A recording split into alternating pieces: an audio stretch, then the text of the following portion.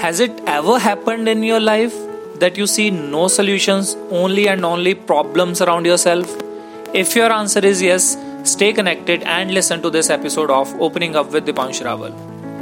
Marcus Aurelius, in his book Meditations, wrote, "The impediment to action advances action. What comes in the way becomes the way." There are three kinds of people in this world. Number one, those who get destroyed by tough situations. Number two, those who somehow survive through these tough times. Number three, those who actually change their situations to get the advantage of them. Lionel Messi was diagnosed with a growth hormone deficiency as a child. Whatever happened to him as a child didn't stop him to be one of the best soccer players of today's time. I remember the quote from Jordan Belfort from the movie The Wolf of the Wall Street.